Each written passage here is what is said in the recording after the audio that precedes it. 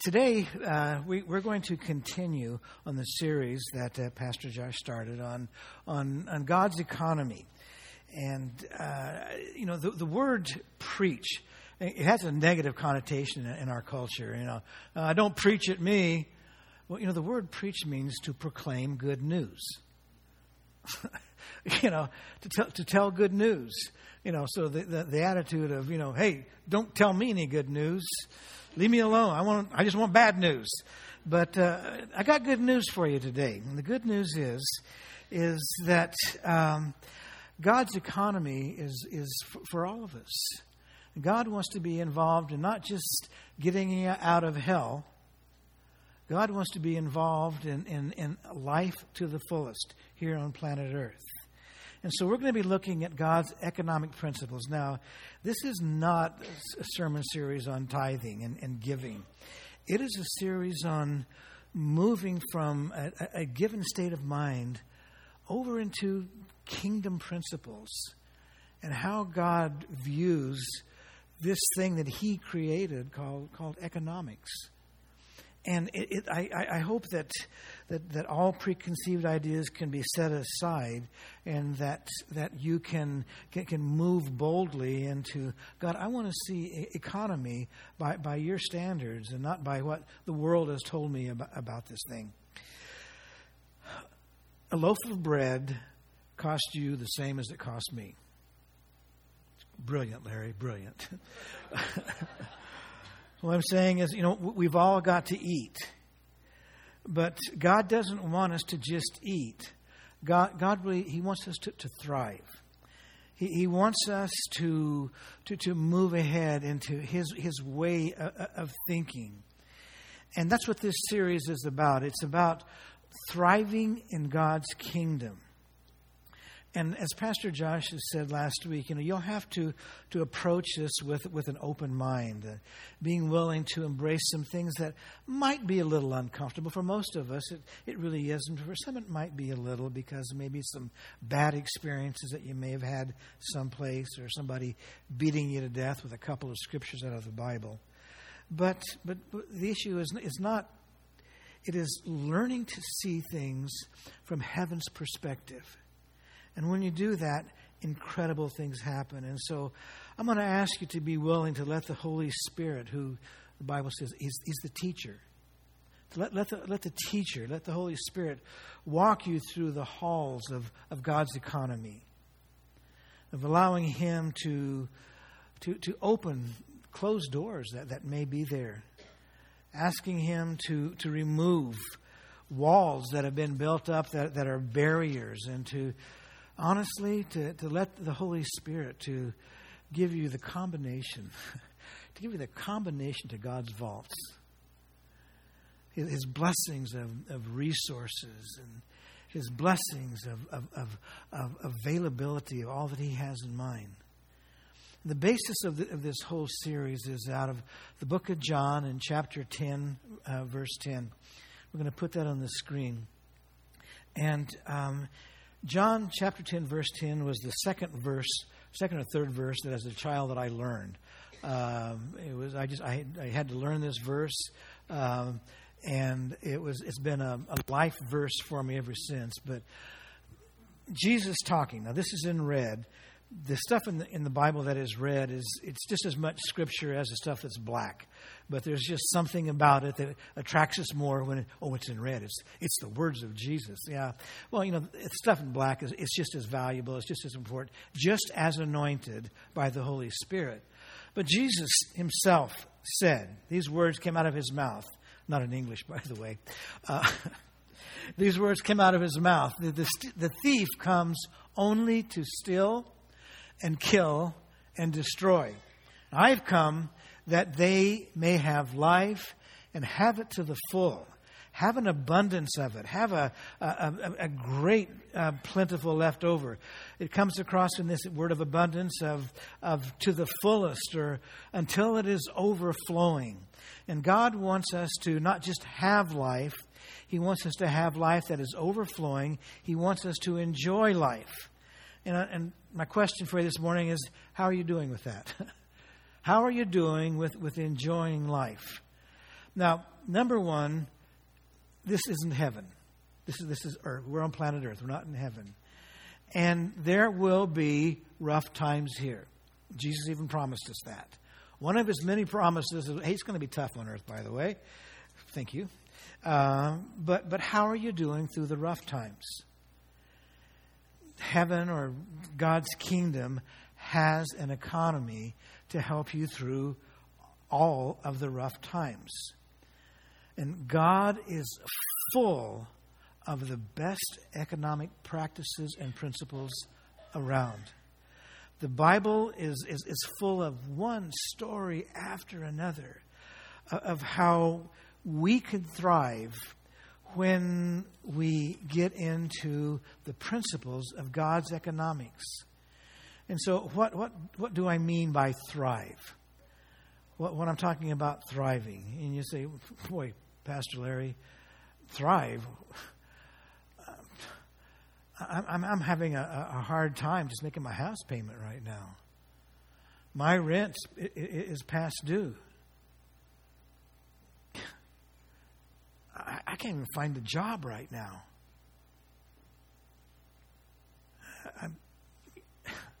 Thrive? I'm afraid they're going to fire me next week at work. I'm afraid that my marriage is going to be falling apart here because of the pressure that's being placed on it. My emotional stability is, God, I'm having a hard time just getting out of bed in the morning. And you're saying thrive? And the Holy Spirit is saying thrive. I want you to know something. Yes, things can be tough and things can be hard, folks, but it's not over with yet. God calls us to be faithful. God calls us to be plodding along and walking one foot after the other. I'm on this trail, I'm on this pathway, and I'm going to keep going. You see, this series is designed to say, let's not focus on the storm around us. Instead, let's focus on the boat that God has got us in. Let's focus on the ship that God has got us in. God has got us in this gigantic luxury liner. Yeah, there may be a storm out there, but we are in a gigantic luxury liner. And some of you are saying, yeah, the Titanic was a luxury liner. And you know, any time that we want to find an excuse why we say God can't bless us, we're going to find it. But God wants you to know that the luxury liner that He's got you on, it is not the Titanic. It is not going to sink. And to get off of it, you got to jump off. You've got to deny everything that God has promised you about who He is and what He is. You have got to say, God, I don't believe in your word. Maybe for other people it works, but not for me. God's got you on a good ship. God's got you on a solid ship. Chapter 1 of the book that, of the 8 principles that Josh started us on last week was giving and generosity and learning how to give, even sometimes when you don't have it to give. And you've got to give something. You got to start giving. You can't wait, well, I'm going to wait until I'm a millionaire before I start giving, and then I'll get caught up. You got to start giving. It may be just a smile. It may, I don't know what it is, but you've got to start giving. You've got to be a resource that things are flowing out. Giving a smile when you're having a hard time in a hard place is can be a very important thing. But you got to give. Now, a couple of weeks ago, we had a lot of you to our house. We're celebrating our 50th wedding anniversary. And, you saw that big tomato plant in my backyard. And we were getting ready for it. We want to put the salad together. And I walked out and we need some tomatoes for the salad, Larry. Oh, okay. Well, I'll go out and pick one. So I got outside to pick the tomatoes for the salad. I forgot to plant the seeds.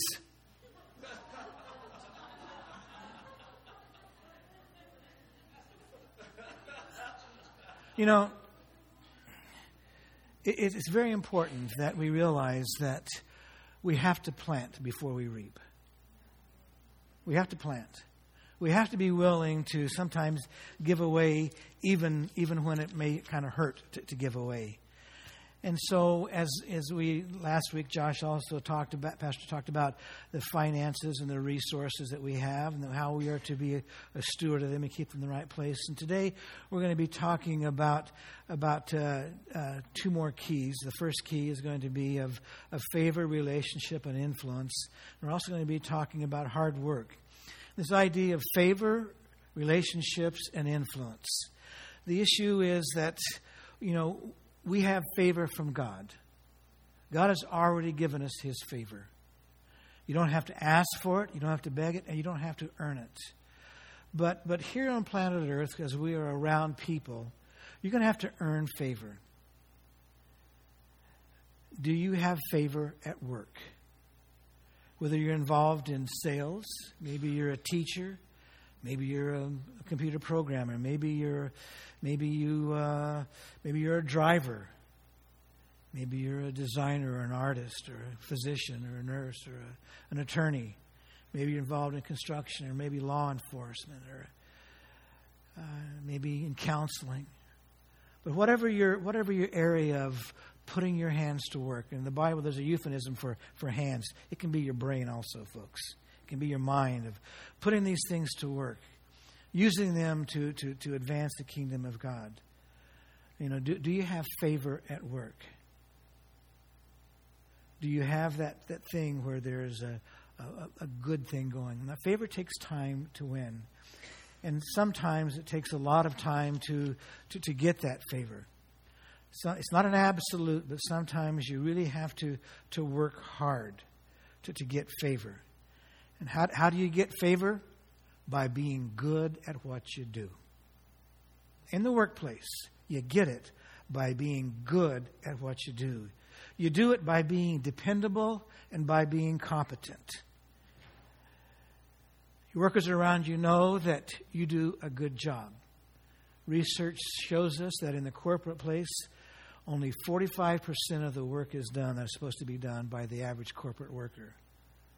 55% is done just by goofing around all day long. The Christian, we are to be competent people. We are to be doing a good day's work for a good day's pay. And while God grants you favor, in the workplace, you've got to earn it. You've got to prove that you're competent. You've got to prove that you're good. You've got to show that people can depend on you. Pastor Josh has been talking about Daniel and about Joseph and how they got moved up the ladder because of the way that they were diligent in what they did. And everybody liked to be around them. Everybody liked to put their trust and their faith in them. Sometimes, it took time for them to get there. It took tests for them to get there. But they finally got there. In the book of Luke, in chapter 2, verse 52, we see that Jesus, the Bible tells us that and Jesus grew in wisdom and stature and in favor with God and man. He grew with favor in God and man. He was a kid growing up. He grew in favor. When at about the age of 12 years old, the Bible tells us that Jesus' family took him to Jerusalem, and they took him into the temple, and it was a big celebration. So they go into the temple, and it's time to leave, and everybody's taken off, and they get halfway home or someplace down the road, and they look around, and they goes, "Where'd Jesus go?" You ever started a trip without Jesus? It's okay, his mom and dad did too. They're looking around and say, we can't find, where'd he go? Well, maybe Aunt Gertrude's got Jesus. And, there's no 12-year-old Jesus any place. And say, oh, man, what happened? So they go back, and they go back into the temple, and they walk in, and they see this 12-year-old Jesus sitting there, astounding the scholars. He's asking them questions. They're asking him questions. And it's like, wow. this kid, he's special. This kid is special. And, Jesus' mom and dad come and says, why did you do this to us? Now, I know none of you have ever said that to your children, right? But why did you do this to us? And Jesus has astounded the teachers. He's astounded them. And he walks out of the temple and he says, nailed it! Nailed it! I did it. It's time. It's time for it now. Yeah. It's time. It's time for Brother Love's Traveling Salvation Show. Yeah. Jesus is thinking, it's time. I'm going to get my tent. Going to hit the road. People are going to be amazed at the 12-year-old who's got that good gospel beat. They're going to come. They're going to grab their babies and their old ladies. Everyone's going to come to Brother Love's Traveling Salvation Show. Ragged tent, but that's okay. No, the Bible tells us here this 12-year-old goes home, and for 18 years, the Bible says he was obedient to his parents. He grew in favor. He grew in favor. And sometimes when God is calling us, it doesn't happen just all at once. It doesn't happen just boom. It's going to happen right now. There have been numbers of young people that have come to me and said, you know what, I want to go in the ministry. I said, great, go to Bible school. No, I don't want to waste time doing that. I don't want to waste time doing that. The Bible says study to show yourself approved. It takes time to get that favor.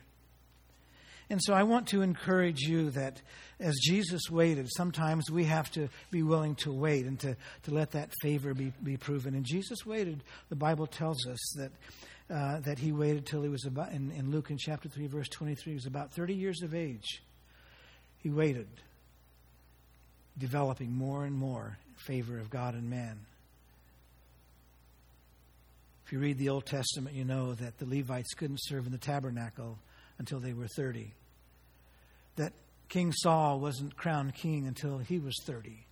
And King David wasn't crowned king until he was 30 also. And what I'm saying is that favor takes time, and increase and abundance takes time. That word of increase, it has a really, really beautiful word picture tied to it of cutting forward, of cutting through something that is in the way. How many of you like to sail? How many of you like?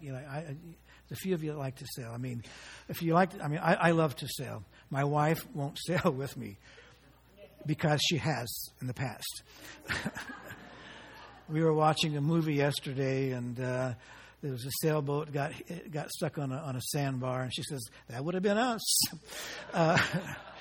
But if you've ever been out, on the water, and you hit the doldrums. There's just no wind. You've been going along, it's kind of slow, and all of a sudden, there's just nothing. So you just sit and wait. You can't do anything. You're sitting there waiting, and you look at the sail, and a little later, you see just a little wobble in the sail. See it kind of shaking a little bit. You see it shaking a little bit. Yeah, it's coming. It's coming. Yeah, it's going to happen. And then sometimes just boom, all of a sudden, the wind hits the sail, and all of a sudden, the front of the boat, it just starts cutting through the opposition.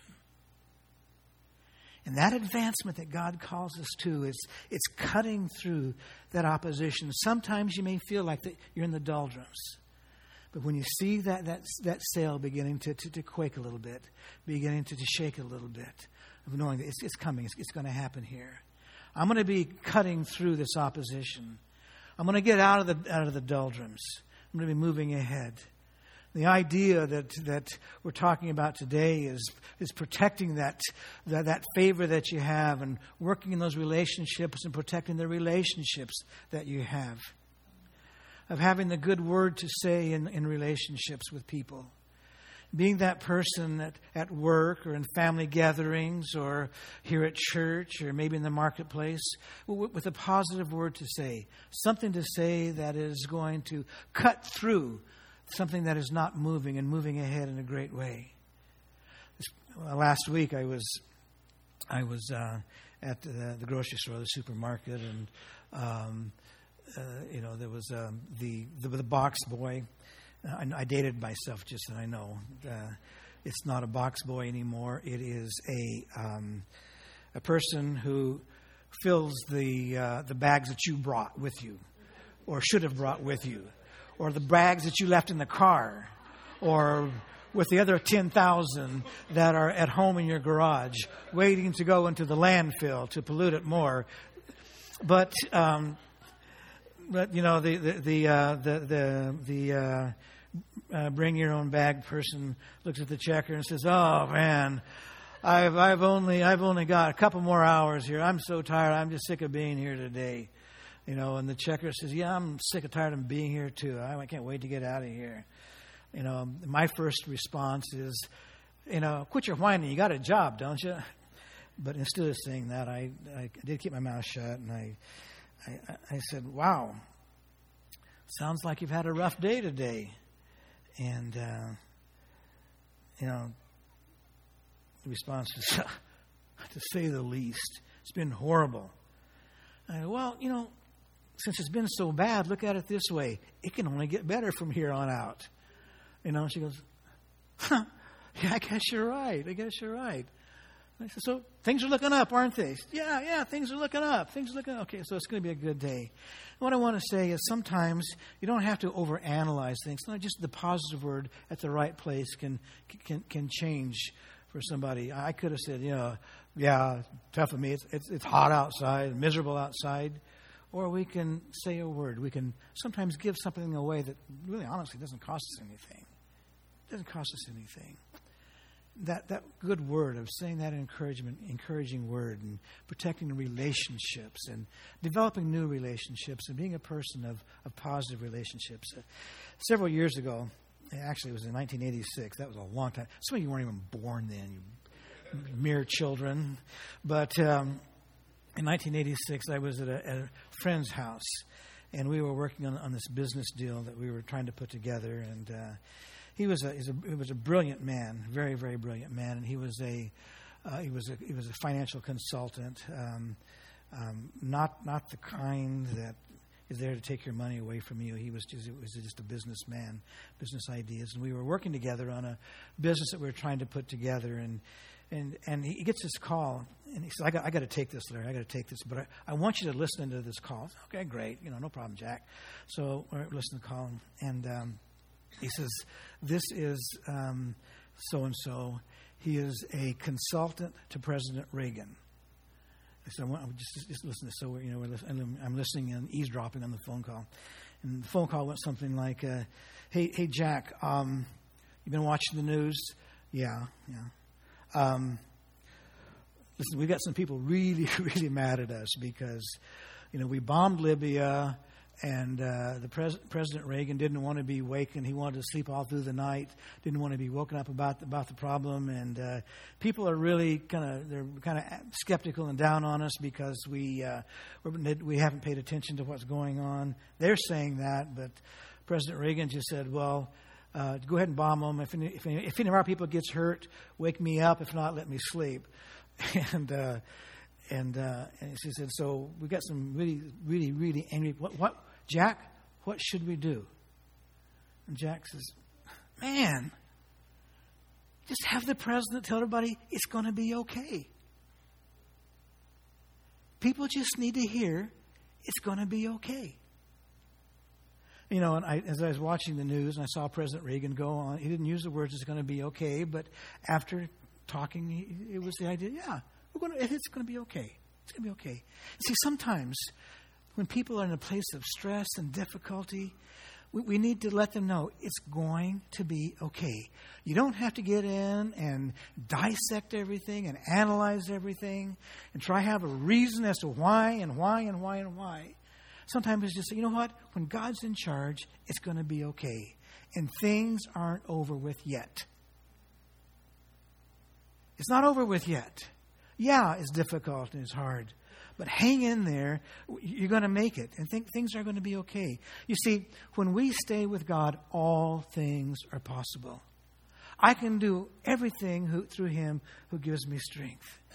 And sometimes just those simple words of, it's going to be okay, it is going to be okay. Just a little side story that has nothing to do with anything, but I just want to tell it because I know it. But the sad part about this is my friend Jack, a little later on, was one of the people that was killed in the plane crash when the executives from In-N-Out crashed in Orange County. My friend Jack was on that plane with them. But he was just a man of God that used his influence. He used his influence on people. And this is the next point of what we're going to talk about today, of using your influence to advance the kingdom of God. Using your influence inside of God's economy. Christianity has been blessed with an incredible author, writer, brain trust by the guy by the name of John Maxwell. And John Maxwell says that leadership is influence, and influence is leadership. And he's done a great job on teaching and training people to become people of influence, and treasuring that influence that we have and putting it and moving it ahead towards God's kingdom. Mike, again, I have another question for you today, and my question is, who are you influencing? Who are you influencing? You see, we attract not what we want, but we attract who we are. We attract people like us. Who are the people that are following you, that are hanging around you? And how hard are you working? Are you working hard, and are hard people following you? And you can tell some things about yourself by who you're hanging around with. Your influence, your ability to influence people, your leadership, it can grow. As a matter of fact, it should be growing. Your leadership and your ability to take people further down the road should be growing.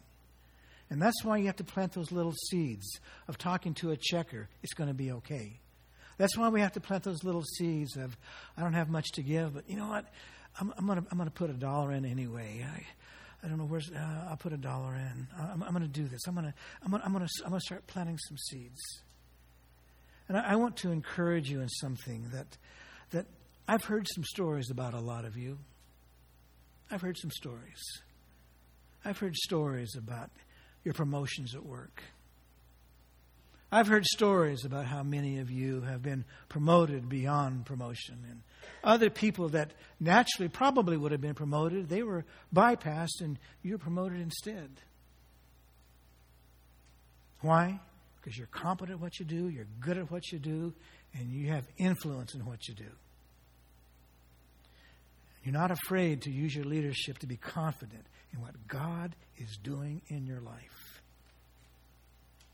You know, Pastor Josh is putting some really, really great material together for emerging leaders, for emerging influencers. And I want to say this in a way that I want to encourage you in this, but it's time for some of you to step up into new places of leadership and influence in your life here in the church.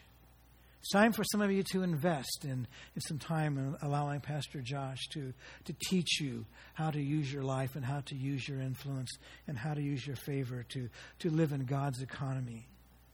And as this time is coming along, I want to encourage you to go to Pastor Josh and say, I want you to teach me more about this. I want you to move me into more of what I can be in the kingdom of God. And I want to cut through. I want to be like the front of that ship. I want to cut through those dead waters and make a great thing happen in my life so that Jesus will be glorified. I want to talk a couple of minutes about the issue of work in Colossians in chapter 3 and verse 23. And we're talking about hard work. We're not talking about how much you can get by with without getting fired. It's not my job. But it's the attitude of I'm here to do a good job and to work hard. Whatever you do, work at it with all your heart as working for the government.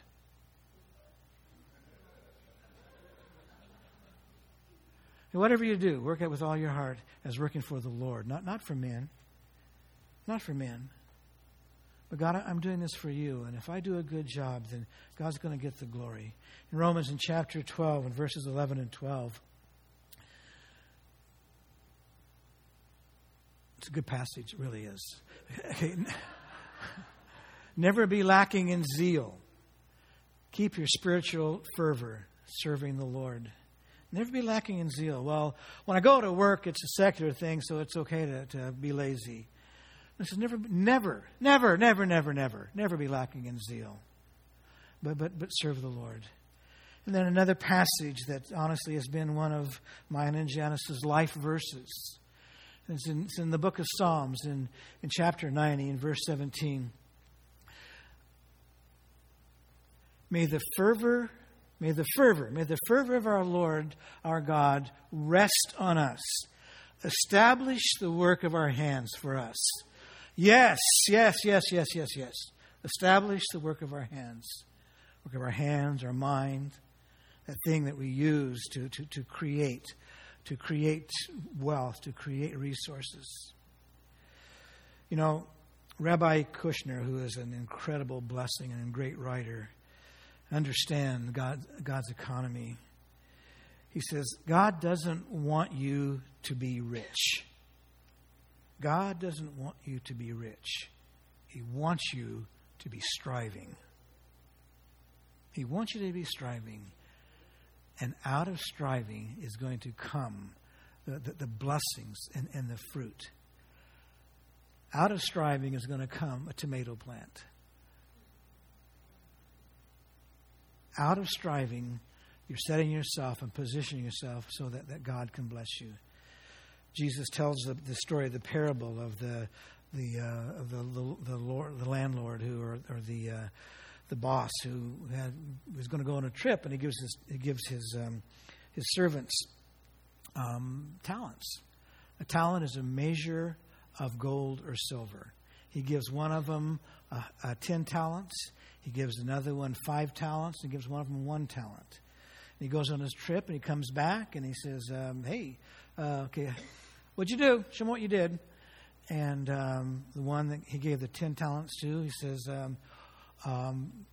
here, you gave me 10 talents. I made 10 more. Here's your great. Good for you. Well, I am so proud of you. 5 talent guy. Okay, here. You gave me 5 talents. I got 5 for you. Here you go. Great. Good for you. Good for you. By the way, a talent, a measure, is 75 pounds. Can you imagine somebody giving you 750 pounds of gold? I'm going to Hawaii. I don't know about you. Just another little side story. King David, when he was crowned, his crown weighed 75 pounds. It was a talent of gold. You know, no wonder he could kill a lion and a giant. The guy was a stud. But anyway, I digress. But so the guy that has the 1 talent, he says, the Lord comes back and says, okay, I gave you a talent. This guy doubled it. This guy doubled it. What you got for me? And he says, you know what? I knew that you were a hard Lord, and I didn't want to take any chances. So I buried it in the ground. So here's your talent back. And the parable that Jesus is telling about this, the guy says, you lazy, insignificant person. How dare you take what I have given you and just bury it? Not only do you not get that, I'm going to take what you've got and I'm going to give it to the guy that had the 10 talents. He's a better servant than you. Now, that really smacks our culture right in the face, folks. In our quasi-socialistic culture, well, let's take, the one guy that's got the 20 talents and the guy who has now the 10 talents, and let's take these 31 talents, and let's just divide them all up evenly amongst everybody. Not from the Bible, folks. Not from the Bible. We are to take care of those who are downtrodden. We are to take care of the hungry. We are to take care of the weak and the oppressed. It is a responsibility of the body of Christ to do that. It is our responsibility. The Bible says when you take care of the downtrodden, when you take care of the poor, it's like loaning to God. And God wants His kids to move into His economy.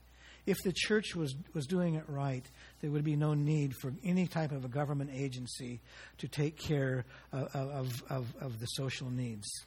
They would just simply be in the way. Now, what I want to encourage you in this idea of work, watch out for hasty speculation. The Bible says that hasty speculation brings in poverty. Watch out for get-rich-quick schemes. They will rob you. Watch out for anything that is a pyramid scheme, because they all turn out to be a Ponzi scam. I wish I could say that I've never been tricked. I wish I could say I am the smartest person and I've never been tricked. But I got to be honest with you, I have. One time we had a dear, sweet lady that came to us. She said, I'm working with this group of people, and this is one of God's way to grow ministry. And I thought, you know what? It sounds right. It sounds right. And the sad thing is I didn't lose that much, but this poor lady lost everything. She lost everything. It was a scheme. It was a Ponzi scam. They had learned to say the right words to Christians. If God wants to bless you, and this is one of the ways that God blesses 100-fold, as the Bible says. Watch out for those people that have a scam to get your money. Steady plotting brings in prosperity. Hasty speculation brings in poverty. Just another little point of view I want to close off with, and I'm going to ask the worship band to come up to the front as we're doing this. But maybe you are tired of your job and you've had it at work. You just want to quit. You just want to quit. In my years of making it through ministry, one of the jobs that I took was as a headhunter. In this job as a headhunter, one of the things that they would do is when we're looking at resumes, and they say, take a look at the resume. If they're not working, if they don't have a job right now, throw it away. They're not employable. If you have a job, don't quit your job thinking you're going to get another one. Even as hard as it is, ask God to give you grace to make it through. Ask God to give you the strength to make it through. And until He releases you to take another job. But you don't know how hard it is. And I'm not saying this as an absolute. Trust me, folks. I'm not saying this as absolute. But what I am saying is that from the viewpoint of an employer would rather have somebody who is working as somebody who is, I'm just sitting around doing nothing right now. I believe that it is the responsibility of dads. I believe from the Old Testament principles, it's the responsibility of dads to teach their kids how to work. And dads, I think you need to teach your kids how to work and how to work hard. Not to have the attitude, it's not my job, let somebody else do it. Rebecca, she was, they asked her to, hey, give us a drink of water. She said, give you a drink of water, nothing. I'll water your camels too. Because of that, she was included in the line of Jesus Christ. Dads, it's important to teach your kids how to work. As a kid, one time my dad had this ugly, thrashed, beat up 1947 Chevy pickup. It was the ugliest thing on the face of the earth. And I'm walking past. He was laying underneath, working on it. I'm walking past, and I hear, "Hey, get under here and learn something." My dad taught me how to rebuild an engine. Little did I know that a little later on in my life, it was going to be very, very important for me. It's in my life in general, as well as in my life of learning how to work and how to work hard. Keep after it, son. You can't quit just because your knuckles are bleeding. Keep after it. Come on. Keep after this thing. Don't look for an excuse to quit. Look for an excuse to get the job done. My dad wasn't that mean, by the way. But later on, I would use those skills that he taught me to do something that was a hobby, but it provided for me to be in the ministry of. I got to rebuild 3 Jaguar XKEs and remodel them and sell them and have, invest them in the ministry. My dad taught me how to work. One of the key secrets was, Larry, keep your work in front of you. Keep your work in front of you. If you're sweeping a floor, don't sweep a path down the middle. Sweep, go back, keep your work in front of you. Get it all in front of you at the right place, the right time. We were working on he had me out in the oil fields one winter. It was cold. It was freezing cold. We were welding some, they were called grouser bars on a tractor. They're the cleats that grab the ground as the tractor is moving ahead. They'd worn off, and we had to replace them. And it was about an 18 or 20-hour job. No breaks. Gee, we got to get this job done. Well, let's go. Only one way to get the job done. Let's get the job done. He was right. And he said, but keep your work in front of you. When you're starting, don't start on the side. If you start on the side, the metal's going to warp, and the metal's going to bend up, and you're going to have a big mess on your hands. Guess what I did? Yeah, I want to start on the side. I just want to see if he's right. Yeah, check the old man out, see if he knows what he's talking about. So I weld on. I got a gap this big over on the opposite side. He walks by me, looks at it, and says, "You just had to do it, didn't you?" Son, keep your work in front of you.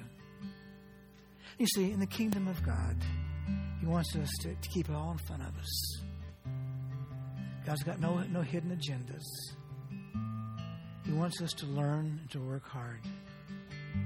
The greatest gift, dads, you can give your kids is to teach them to be good employees. Teach them not to have how much can I get by with mentality. But learn that work is honorable. Work is something that impresses God. Because you ready for this? Because God invented work. He took his time when he got tired and he rested. I mean, we know that the omnipotent God doesn't get tired and need rest, but he modeled it to us. So I want to encourage you. Yeah, maybe life is hard and difficult and full of stress, and you're just having a hard time making it. I just can't get all the bills paid, and they're coming after me, and what am I going to do? I just want to encourage you to stay faithful to the principles of God, to God's finances, and allowing God to bless you, allowing God to strengthen you, to teach you more and more and more about His economy. And ask the ushers to come to the front. And as they're coming, maybe some of you, you're just in a really, really rough place. You may be one of those people that you say, man, I'm not sure about work. I'm afraid they may fire me this week. I'm working hard. I'm doing my best, but I don't know. I'm not thriving at work. And I just need prayer. I'm going to ask all of you just to bow your heads and close your eyes. I just need prayer. I need the Holy Spirit to minister to me right now about my place of work. And if that's you, I'm going to ask you to just raise your hand. Just say, yeah, I need. Okay, great. Good. God bless you. God bless you.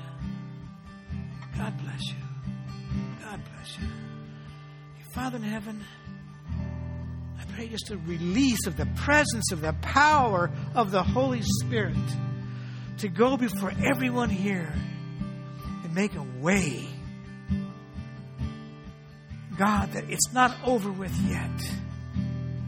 God, teaching to strive and to move ahead boldly in you. And God, to give favor. God, give them those chances to show that they are very, very diligent in their job and they're very competent in their job.